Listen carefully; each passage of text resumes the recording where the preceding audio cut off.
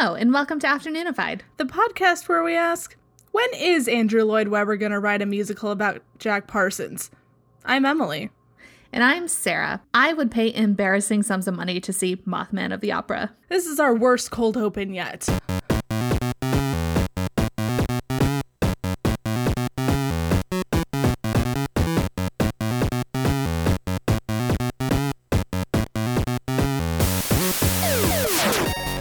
Phantom of the Opera stuck in my head yesterday, and it craps me the fuck up. Cracks you up? It cracks me up. At the end, when Christine is like singing her ass off, and the Phantom is just back there like, sing!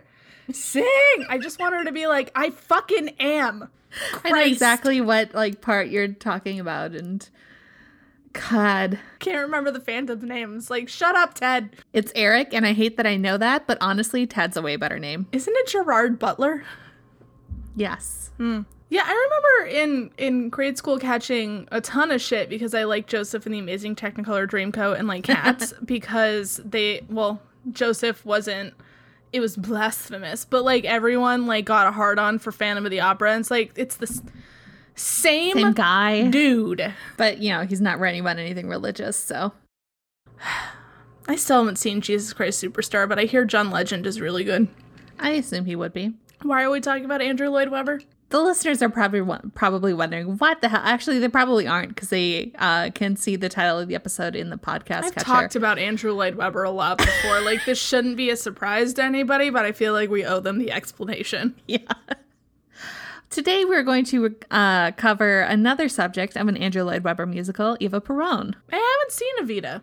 I haven't either, but after researching all this, I really need to. I want to see the musical version of everything. I am pretty sure that Memories was written for Evita, but it didn't make it in, so he took it to Cats. Sounds like an Andrew Lloyd Webber thing to do. Oh, So my sources for this are biography.com, Our Lord and Savior Wikipedia, ThoughtCo, Mental Floss, BBC, and evitaperon.org. Oh. Yeah. She's got her own website that she made herself She's dead. She's very dead. She's been dead for a while. I think that's the whole point of this story. So Eva Peron was a former First Lady of Argentina, and if you ever heard of her, as we said, it's almost certainly in the context of the Andrew Lloyd Webber musical Evita, in the song "Don't Cry for Me, Argentina." The one. Madonna played her in the movies. It's her. Oh, right. Yeah. So this topic is kind of a request from my friend Liesl, because after she listened to the Lobotomies episode, she started texting me fun facts about Eva Peron. I wouldn't call them fun facts. I call them sad facts. They're interesting facts. So this might seem like a wild stretch. We'll get to it. But it was enough to convince me that she is very worthy of her own episodes. She has had a fascinating life. This is part of our Women Who Deserved Better series. Generally, yes. So Eva Peron was born in a village called Los Toldos in rural Argentina. She was almost certainly born Eva Marie Ibarguren on May 7th, 1919. This is according to her baptismal certificate. There was a birth certificate that lists her year of birth as 1922 and her birth name as Maria Eva Duarte. But this is speculated that it's likely a forgery created by Eva herself, not as a baby, but in 1946. See, that baby learned to we didn't talk about that on air. Never mind. Probably to sanitize her image a bit after her husband was elected president and, knock her age down 3 years. Why not? It was the 40s. What was wrong with her image that it had to be sanitized by changing her birthday? We'll get to it. So here's the thing. We're just going to get this out of the way now. So when it comes to Eva Peron, it is very difficult to discern what's true and what's legend, what's a myth or propaganda. Argentine politics were a little volatile in the 20th century.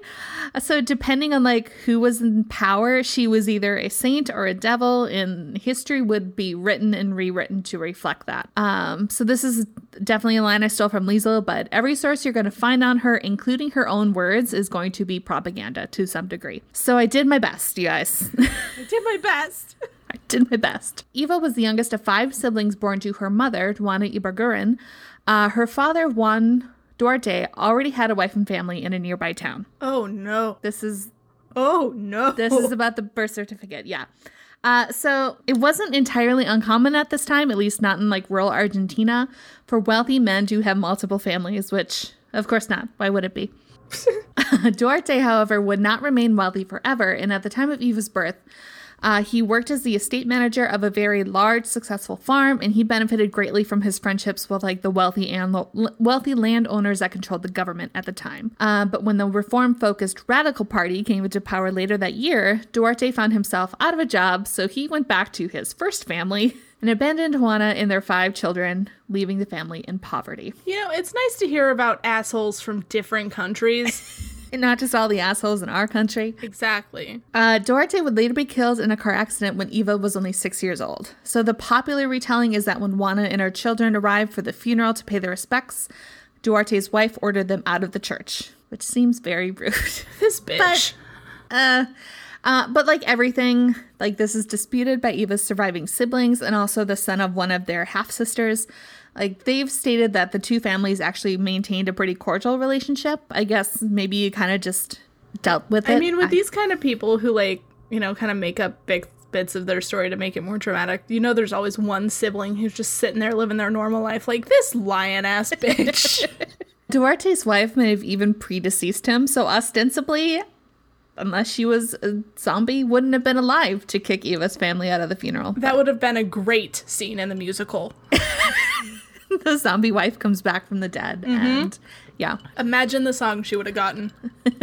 So in 1930, the family moved to Junín, which is a city in the province of Buenos Aires. Like, one of her sisters became a teacher, her mother took in boarders, cooked, and worked as a seamstress. So they made it work. In Junín, Eva participated in school plays and concerts and fell in love with the cinema. By 1934, she had already decided that she was going to be a famous actress, so at the age of 15, she moved to Buenos Aires. Where one goes to become a famous actress. When you're 15, yeah. Well, and when you're in Argentina. South America. Yeah, like, that makes sense. They have their own thing. There's a quote from her biography, which I particularly like and a little bit relate to, where she says, "Like the birds, I've always preferred the freedom of the forest. I haven't been able to tolerate the minimum loss of freedom which comes from living with your parents or in your hometown." Yeah.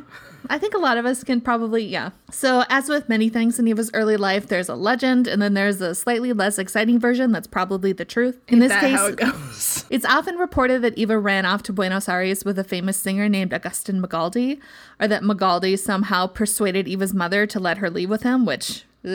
But there is, of course, absolutely no evidence to back that up. Like, Magaldi was never in the area that year, and Agustin Magaldi sounds like a man who only eats soup. That's very specific.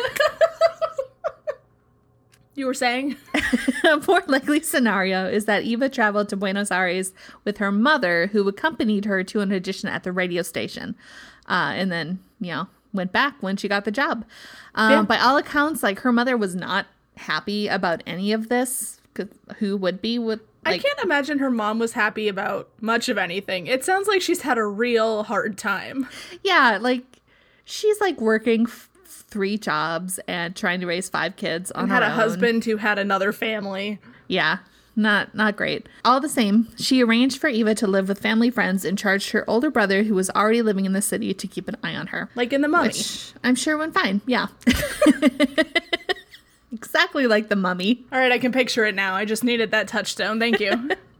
So after the move, Eva found work with a number of theater companies, and in 1937, she landed her first film role in the movie Segundos Afuera. She continued to perform on the radio and on the stage, always sending money back to her mother and siblings in Junín. That's nice.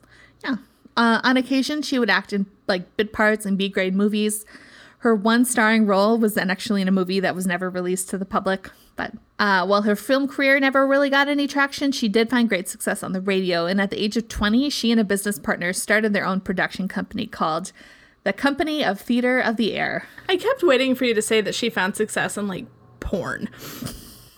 No. This is not this kind of episode. She was a radio lady. Which is very classy. Yes, we're super classy. This is like the radio of 2020. Oh, God, you're right. I never made that connection. Mm-hmm. She was a very famous podcaster. That's for all you Gen Z kids out there who don't know what the radio is. I'm pretty sure they know what the radio is. Shut up, Emily. I was making a funny. So the company produced radio soap operas and a series of biographies about famous women, where Eva would star as Queen Elizabeth I, Catherine the Great, and actress Sarah Bernhardt. By 1943, she was one of the highest paid radio actresses in Argentina. I mean, that's a pretty small pool, like a very specific pool, but like good for her.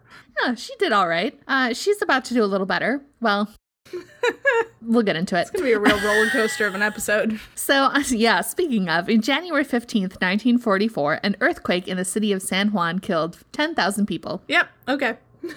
A fund was established for the victims, and many actors, singers, and radio performers, Eva included, took up collections for the needy. And then after a week of fundraising, there was this big benefit gala held at Luna Park Stadium in Buenos Aires.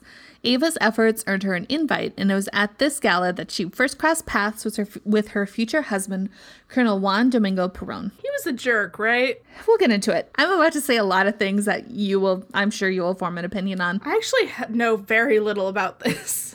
So Perón had come to power after a military coup the year before, and at the time they met, he was serving as Argentina's Secretary of Labor or Minister of Labor, that role. He was a widower, having lost his wife to cancer in 1938. And when he met Eva, he was 48 and she was 24. Gross. Yes, it's gross. But apparently they hit it off and were seen leaving the gala together around 2 a.m. Within a week, Eva had packed up the bags of Perón's current mistress, now former mistress, and evicted her from his house.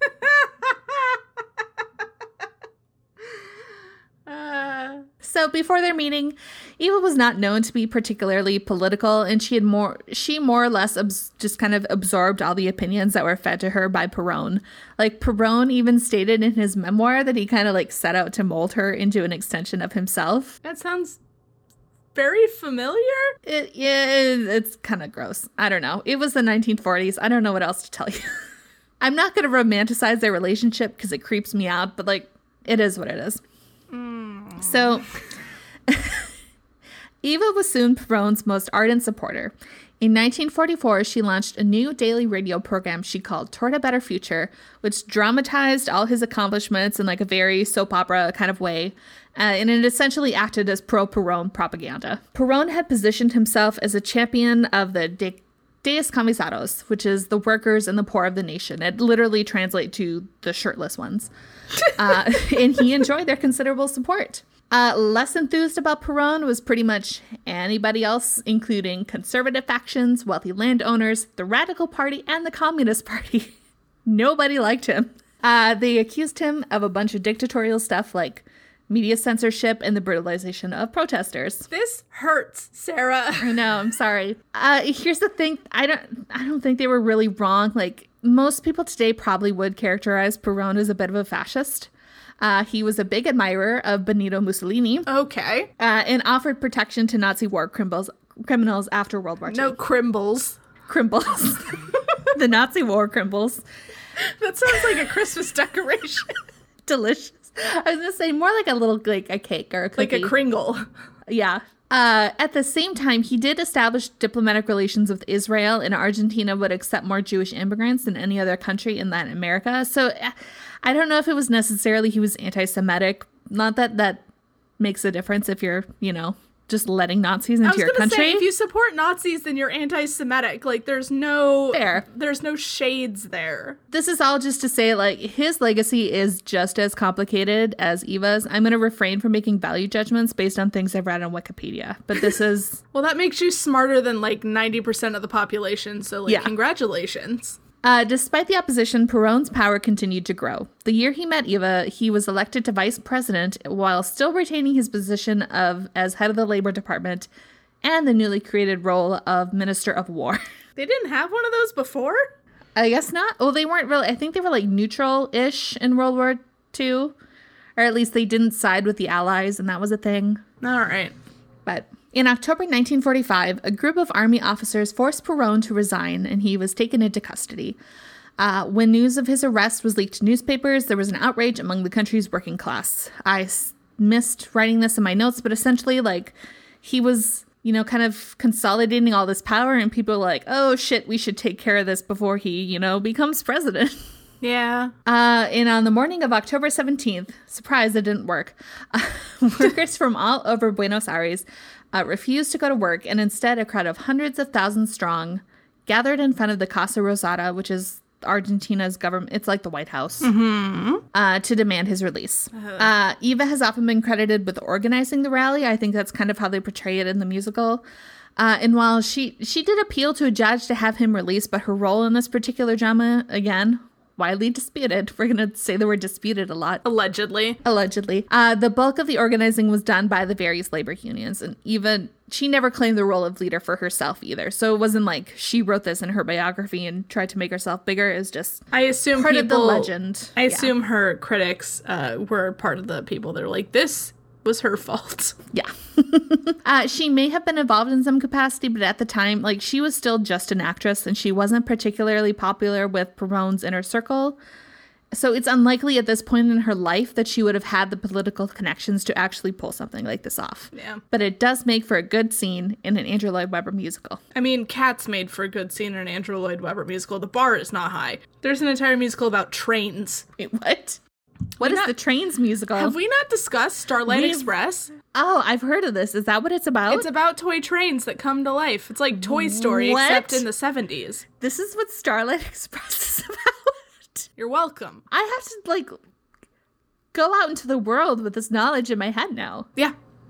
Thanks a lot, I guess. Have fun going on that YouTube hole later.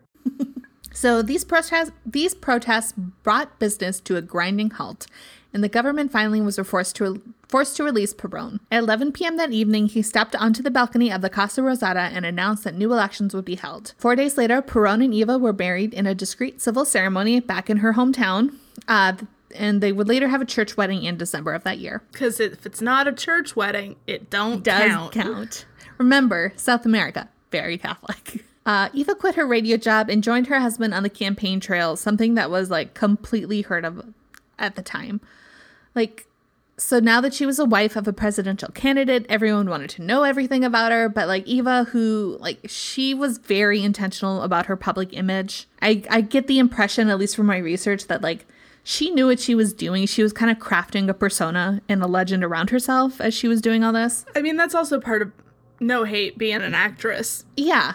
And honestly, like, I don't blame her. Like, if you're in the public eye, especially as a woman, you gotta be thoughtful about that. So, but because of this, she wasn't always forthcoming about her past, especially, you know, the parts about her being illegitimate and that she, you know, which it shouldn't matter, poor. But it fucking but matters, in 1940s Argentina, it super mattered.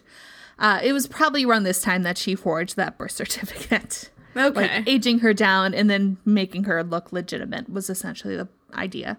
I think the aging her down was just kind of an added bonus. Yeah. And notice she was like 25 at this time and aging herself down like, oh God, I'm getting up in years. But again, society is terrible. So of course, like, the illegitimacy, that would have been a scandal, and she was ashamed of growing up in poverty. But, like, being so guarded about all of this also meant that everyone else just kind of would fill in the blanks themselves. And that likely contributed to the split in opinion on her, that depending on who you talk to, either Eva Perón is a modern day saint who dedicated her life to the poor and disadvantaged, or she was an opportunist. She's probably fine. Like, she's just middle. Yeah. So she was an opportunist. She would do just about anything to advance her husband's political career because, you know, God forbid a woman ever display anything even remotely resembling ambition. We hate that. Yeah. In the end, Perón won the election in a landslide and was sworn in on June 5th, 1946. Eva insisted that she be included in his presidential portrait, and to this day, Perón's is the only official president portrait in Argentina to include his wife. Yeah, that's kind of a badass bitch move. It's great. And actually, I'm going to pause here and send you it because she just has the most shit-eating grin. While we're paused, I also want to tell you that Starlight Express is performed entirely on roller skates. I hate that. I hate that so much. I'm so mad at you. She's my hero. Yeah, I love her just a little bit. Also, that's a dope dress. Yeah, her dresses look amazing. I mean, I know it's a painting, but like... But she posed for it. Like, that's the thing. Yeah. Anyway, so as Perón assumed the presidency, Eva began to ask herself what kind of first lady she would be. This is a totally normal and common thing today where, like, wives and husbands, but let's face it, mostly wives, will often carve out a role for themselves within their spouse's administration. So are they going to be traditional, political? Like what causes are they going to champion? Yeah, it's kind of like the first lady picking like her cause, Yeah. which I'm still not entirely sure what the current one is, but Bullying, sure. online bullying. All right. Keep it close to home, I guess. This was not a thing in Argentina in the 1940s. First ladies were expected to dress up and look pretty and attend state dinners. I mean, that sounds nice. Yeah. Eva had she had no problem fulfilling that role, but she pointed out that this is exactly what she had done as an actress, and she didn't want to limit herself to that. No, that's fair. So, yeah, which I get. So she does a little bit of rebranding. So because Perón held this dual role of elected president and the leader of a movement, so would she. She wrote, "I am Eva Perón, the wife of the president, whose work is simple and agreeable. I am also Evita, the wife of the leader of a people who have deposited in him all their faith, hope, and love." So as one of her first major duties as First Lady was a goodwill tour. Are you laughing at duties? You said major duty. You know what, Emily? You're a major duty. Just picture a poop in a little military uniform. I'm sorry you were telling me about this lady's life. I hate you. And yet here you are. Cursed to record a podcast with you for 1,000 years. I mean, you probably shouldn't have made that deal with the Crossroads demon. You can complain to Sadie about me later. I will. So, one of the first things she did as First Lady in 1947 was a goodwill tour of Europe, which was prompted by the invitation of Spanish dictator Francisco Franco. He was the bad guy in Pan's Labyrinth. Oh, that's a good name, though. Yeah. Really? He was the bad guy in Pan's Labyrinth? Or he wasn't the bad guy. He was but the dad worked for Franco. Didn't that take place in Spain? Yes. He was a Spanish dictator. She was going to Spain. Yeah, you just said that. Sorry. I was My bad. You can cut that part out. So, after World War II, Argentina was just about the only country that had maintained a diplomatic relationship with Spain. Perón himself didn't make the trip because he was already kind of getting flack for being a fascist and didn't want to perpetuate that by going all the way to Europe to meet Probably with a fascist. Good call. Eva was allowed to accept the invitation, but advisors decided to play it safe, and they expanded the visit to Italy, France, Switzerland, and the United Kingdom. Just kind of couch it in a European tour. Yeah, no, she's going to Europe. It's a goodwill tour. She's not just going to go hang out with Franco. It's a whole thing. This trip was dubbed a Rainbow Tour, and it kicked off in Madrid, where she was welcomed by more than 3 million people. She visited the tombs of Spanish monarchs Ferdinand and Isabella. And those bitches. Yeah, those assholes. And gave out money to the poor children that she met on her travels. From Franco, she received the highest award given by the Spanish government, the Order of Isabella the Catholic. For doing what? For being cool, I guess. All right. And for showing up, I don't know. She was received less warmly in Italy, where the people considered her an ally of Mussolini. Yeah. But she did get to meet the Pope. The Pope was cool with it. I mean, if there's anybody who's okay with a dictatorship, it's the Pope. This was also the time the Catholic Church was, funneling Nazi war criminals to Argentina. So, in France, she toured Versailles and gained a new appreciation for Dior. I don't know if I actually finished saying that word. She would ultimately skip her trip to the United Kingdom when it was decided that the royal family would not receive her.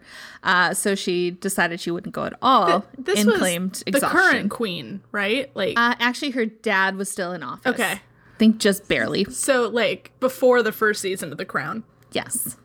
Got it. The first 2 episodes of The Crown. Okay. Yeah. Her last step of the tour was in Switzerland, where protesters threw tomatoes at her. And after this, she decided she was no more touring. I would also cancel a trip. Yeah. She'd also been in Europe for 2 months now, but she was an international superstar. Time magazine put her on the cover.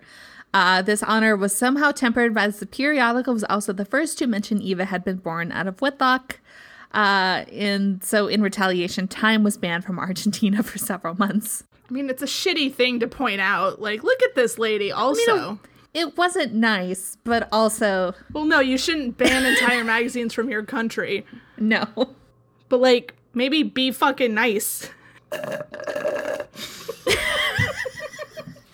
That was a really great emphasis you just put on that strong point that you made. Yeah, this episode is being co-hosted by your drunk aunt. So outside all her official functions, the poor and working class of Argentina would come to know Eva as Evita, or Little Eva. And in her time as First Lady, she would become their champion. It's really this work more than anything else that's become her enduring legacy. It's the reason she's still so beloved today. A lot of this was done through the Eva Perón Foundation, which Perón himself had established in 1948, just basically to fund Eva's charitable activities. That's nice. Some do allege that the foundation was kind of just a front for funneling government money into their personal Swiss bank account. Literally every time you say something nice and I say, that's nice, you're like, and also Nazis. This is the whole episode. It was also alleged that she didn't keep records of expenditures because she was too busy giving money to the poor. This isn't necessarily true. There are some records, like the Minister of Finance kept records. The foundation actually began with 10,000 pesos provided by Eva herself. Was that like $6? I have no idea. 1940 money, I'm not even going to begin to try and figure it out. Did you say 6 million pesos? 10,000. Oh, wow. That wasn't even a number that you said. Not even, no, there was no similarities. Pesos to Argentine Argentinian pesos in 1948. All right, so this is going to be a multi-step equation, but hold on to your pants. Okay, so 10. So in today money, 10,000 pesos is about $135. So let's go back. And you said this was 1940... 1948. About $1,500. I mean, that's fine. Yeah. I also don't even know how to begin, like, what was the value of the peso to a dollar in 1948, and then what? Yeah, I mean, I just did a conversion pesos to US, then US inflation calculator, so that could be off, but... Yeah, who knows? But further funding, the bulk of it, came from unions, taxes, and businesses that were strongly encouraged by the government to contribute, as in, like, people and organizations would face fines or jail time if they didn't give to it. Okay. So it's cool. It's cool to be president of Argentina in 1948. So was the foundation 100% on the up and up? Definitely not. Did it do some actual good? Yes. The foundation gave scholarships, built hospitals. It distributed 400,000 pairs of shoes every year. Like, there's demonstrable good here. Yeah. It even built entire communities, such as Ciudad Evita, literally Evita City, which, this is the kicker, was actually built in the shape of her profile. Damn. It's cool to be president of Argentina in 1948. Is the ultimate flex. So some have described her social work as programmed generosity and calculated compassion, which feels a little harsh, but also might be true to some extent. Like, I think she knew the kind of image she wanted to project and made her decisions accordingly, but there are worse ways to make a name for yourself. And, like, she actually did the work. She essentially took over the ministries of health and labor while her husband was president, and she installed herself in an office, and she would meet one-on-one with working class people in need of assistance. Okay, that's nice. Yeah, and her aim was always like direct social help, an immediate solution. She would give them a job, she would give them medicine, she'd find housing. Like, she wanted to solve the problem in front of her. And she had to interrupt a meeting for some official protocol. Like, people would often remain in her office and she would always return. She wouldn't go home until, like, everyone had been taken care of. Nice. During some periods, she would work as many as 20 to 22 hours a day, often ignoring her husband's request that she, cut back on her workload or, God forbid, take weekends off. Damn, girl. Eva also championed the cause of women's suffrage in Argentina, and she supported the 1946 bill that finally gave women the vote. Okay, so she seems cool at this point. Yeah, I'm waiting for the other... I can't remember the Spanish word for shoe to drop. I did not take Spanish in high school. I took French, because that was useful. Yeah, me too. This is kind of the thing, though. Like, she did a lot of cool things. There were some problematic things about her background. She is a complicated whole person. Weird how that is a thing. So she founded the Women's Peronist Party, or Peronist Party. I don't know how to pronounce that particular word. Writing articles and giving speeches about how women could take an active role in society, which is very cool. Thousands of women who had previously been apolitical became active in Argentine politics because of Eva Perón. One cool thing, I don't know if I should cool qualify in that. quotation marks. I'll let you decide. So when women began to enter the legislature, she oversaw the design of the Salon Rosado, literally pink room, a meeting space in the Congress building where women could discuss important issues without having to deal with men. No, that does sound nice. It is, as its name suggests, adorned with pink walls, curtains, and upholstery. Yeah, that's fine. I mean, I have no problem with it, but it's still, like, it feels both, like, very cool and a little bit condescending. It is like, unnecessarily gendered, but this is also the 1950s. Yeah, there are worse things. Today it's known as Eva Peron Room. Like, there's a bust of her, and, like, they have the flag that was on her coffin. Like, very much all about Eva. Not everybody was so enamored with her. Of course. Neither the army nor the aristocracy were fans of Eva. They accused her of depleting the country's gold reserves and interfering in government affairs. As if any of them would do any differently. I was gonna say, how dare that money that the country has go to the people in the country? The skepticism was reflected in a lot of her press coverage, and in response, Eva went and bought her own goddamn newspaper, the Democracia, which featured her heavily, always in a positive light, of course. So she had her own O magazine. Essentially. They posted a lot of glamorous photos of her. Like, it was just like, She's Oprah. Eva Peron all the time in the newspaper, looking great. She's Eva Peronpra. Boy, I hate you. Is this the episode where you quit the podcast? That's every episode. Just Danny Glover getting too old for this shit. Stop making jokes, Emily. It's about to get sad. Oh, no. Eva remained incredibly popular throughout Peron's first term as president. And as her husband looked ahead to the 1951 election, Eva began having aspirations of running alongside him as his vice president. Well, that would be dope as shit. Real House of Cards scenario. I never made it past the third season. That wasn't a mistake. So this wasn't entirely a crazy idea. Like, she did enjoy considerable support. Wow. Among the unions, the working poor, and her own Peronist Women's Party, the substantial voting bloc that was about to vote in their first presidential election.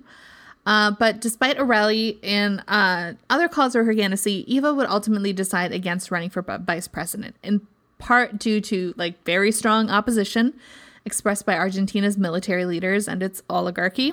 Why should their opinion fucking matter? But also because she had been diagnosed with cervical cancer the year before. Oh, no. Cervical cancer, funny enough, is also, well, not funny. It's also what nothing killed. Funny about that. It's also what killed Peron's first wife. So his dick's cursed. It's speculated that her cancer, as well as Eva's, was caused by the human papillomavirus, or Oh my HPV, god, his dick is literally cursed. which both wives would have contracted from Juan Perón. He killed them with his dick. So when does this tie into lobotomies? Get there. Get your HPV vaccine, ladies. If you haven't already, I know that was a big deal like 10 years ago. I don't know if they're still... Like, it's just a thing now. People get it, right? Okay. Anyway. Disease-free since 2003 and probably before, but it didn't rhyme. Throughout 1951, Eva suffered from fainting episodes and abdominal pain, though her diagnosis was kept secret from the public, of course. Just a few months after she declined to run for vice president, she underwent a hysterectomy and chemotherapy, which was a novel treatment at the time. Yeah, get rid of that shit. Yeah, her health continued to deteriorate, and on election day in November, she voted for the first time from her hospital bed. Like, they had to bring her a ballot. Whew. Yeah. Her last appearance in public would be at her husband's inaugural parade in June 1952, and then she would die just over a month later on July 26th, 1952, at the age of 33. I thought her death was like some big dramatic like murder or something. I mean, big dramatic cancer. Eh. A Yale neurosurgeon who has studied Eva's skull x-rays believes she may have been given a prefrontal lobotomy in the last few months of her life, either to relieve her pain or, as part of a political conspiracy, to control her increasingly erratic behavior. There we go.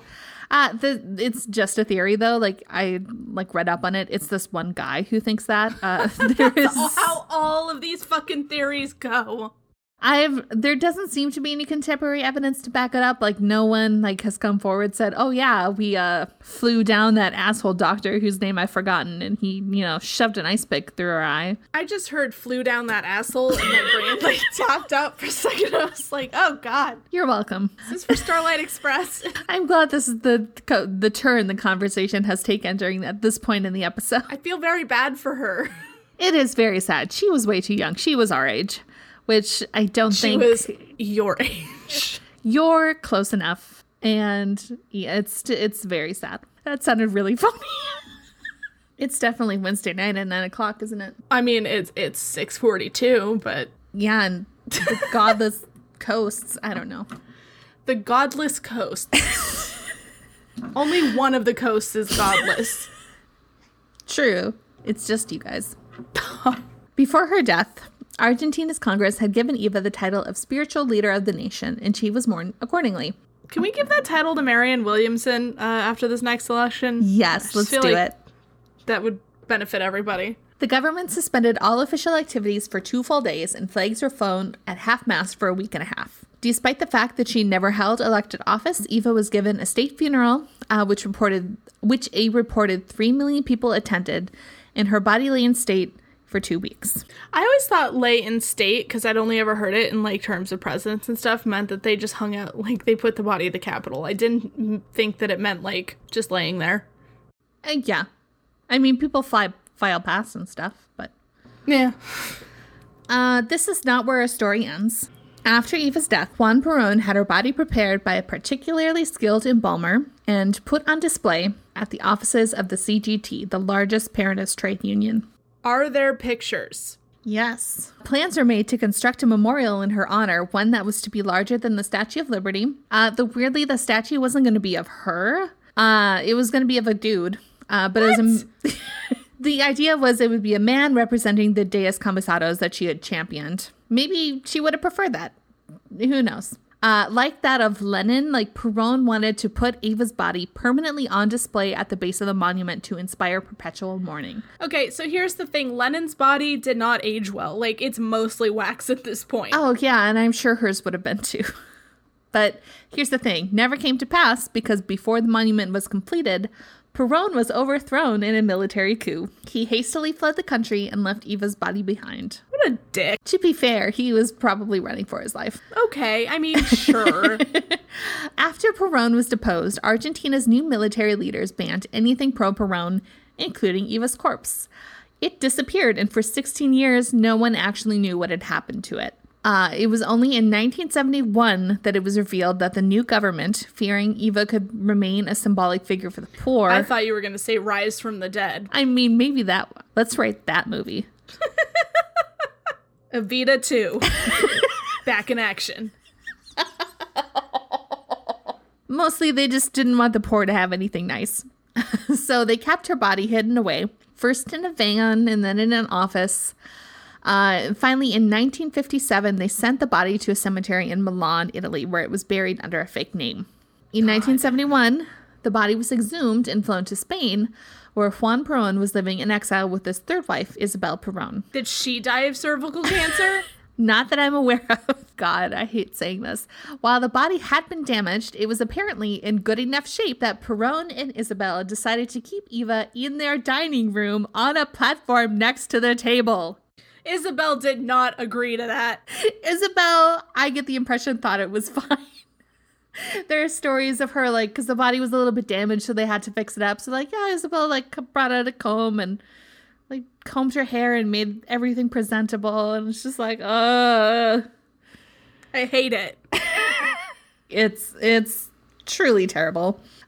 Juan Perón would later return to Argentina, and in 1973, he was again elected president, with his wife Isabel serving as his vice president. She would assume the office when he died the following year, the first female president in the Western Hemisphere. Should be noted that the United States has not had a lady president, but just saying, we could have had that, but you guys didn't want it, and that's fine. Actually, I don't think it's that we didn't want it. No, we did, that's right. We did want won the majority of the votes. It was stolen Sometimes I get from so us. depressed I forget this. Isabel had Eva's body repatriated to Argentina, where it was once again put on display. This time next to Perón. I'm gonna say Isabel seems chill. Yeah, I think I get the impression that she's like, oh, I'm a fan of your dead wife. Let's bring her back. Like, she's out there, like, being president and, like, being cool with ex-wives and... Eva would finally be put to rest in 1976, buried in her family tomb at La Recoleta Cemetery in Buenos Aires. That's nice. Also, Isabel's real cute. I was just doing some Googling. The Argentine government reportedly took elaborate measures to keep her tomb secure, burying her beneath 2 trapdoors and like a couple of decoy coffins. It is rumored her tomb is so secure it could withstand a nuclear attack. The Mummy 4. It is very deep underground, so maybe it could. Who knows? I'm going to call Brendan Fraser. Today, Eva Perón is still a major figure in Argentina. Peronism is still an influential political movement, and while the love isn't universal, like the anniversary of her death is still marked each year by Argentines around the country, and she's been featured on coins and bills. Ciudad Evita, despite undergoing a couple of name changes when Perón was out of power, still bears her name today. They changed it back to the original. Oh, good. Some in Argentina would like to see her canonized as a saint, particularly because she did so much work for the poor. Church officials, even in Argentina, have said that's probably not going to happen. It's so hard to be, like, you have to have miracles and shit. It's a lot of shit, but also, like, she wasn't helping the poor out of any particular religious conviction, which is... She's just doing it because it was the right thing to do. Yeah, God forbid, right? But whatever.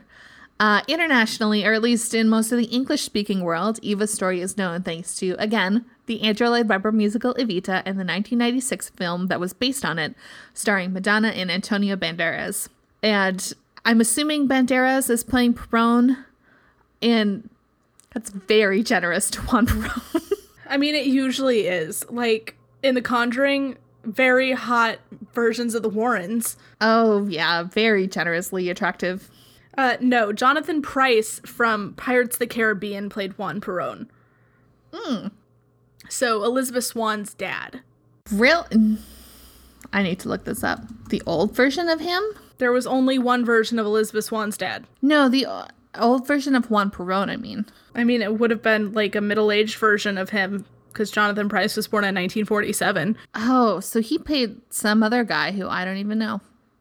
I want to see this movie now.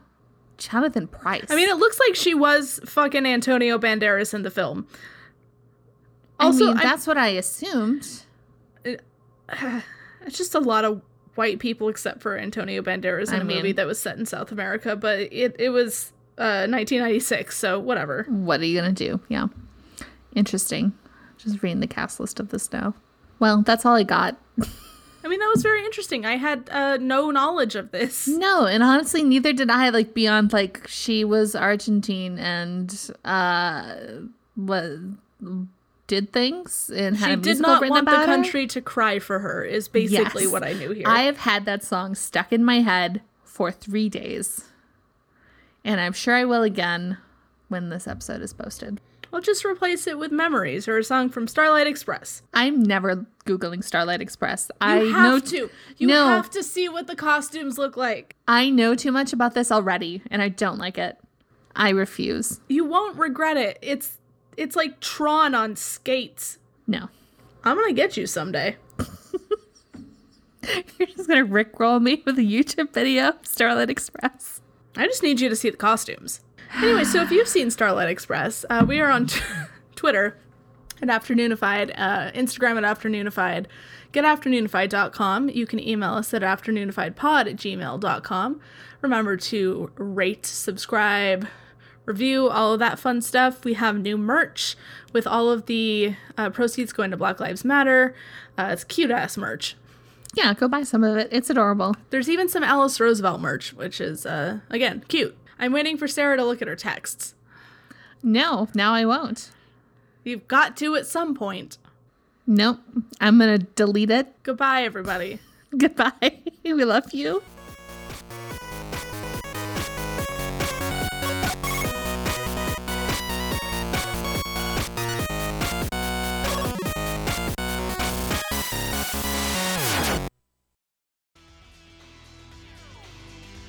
I'm gonna need you all to roll plus charm to do the ad. That's a 5. I got a 10. 8. All right, Travis. Buddy can manage to get out the name of the show, but not much else. Monster Pod! Sadie, Jimmy's gonna be able to get out the premise, but you didn't roll high enough for any spoilers. Monster Pod is a real play Monster of the Week podcast where 4 government-employed idiots try to save the world. Sarah, Thomason rolled high enough to finish the ad. Releases every other Friday here on So Below Media. For more podcasts like the one you just listened to, go to SoBelowMedia.com. This is As Above, So Below.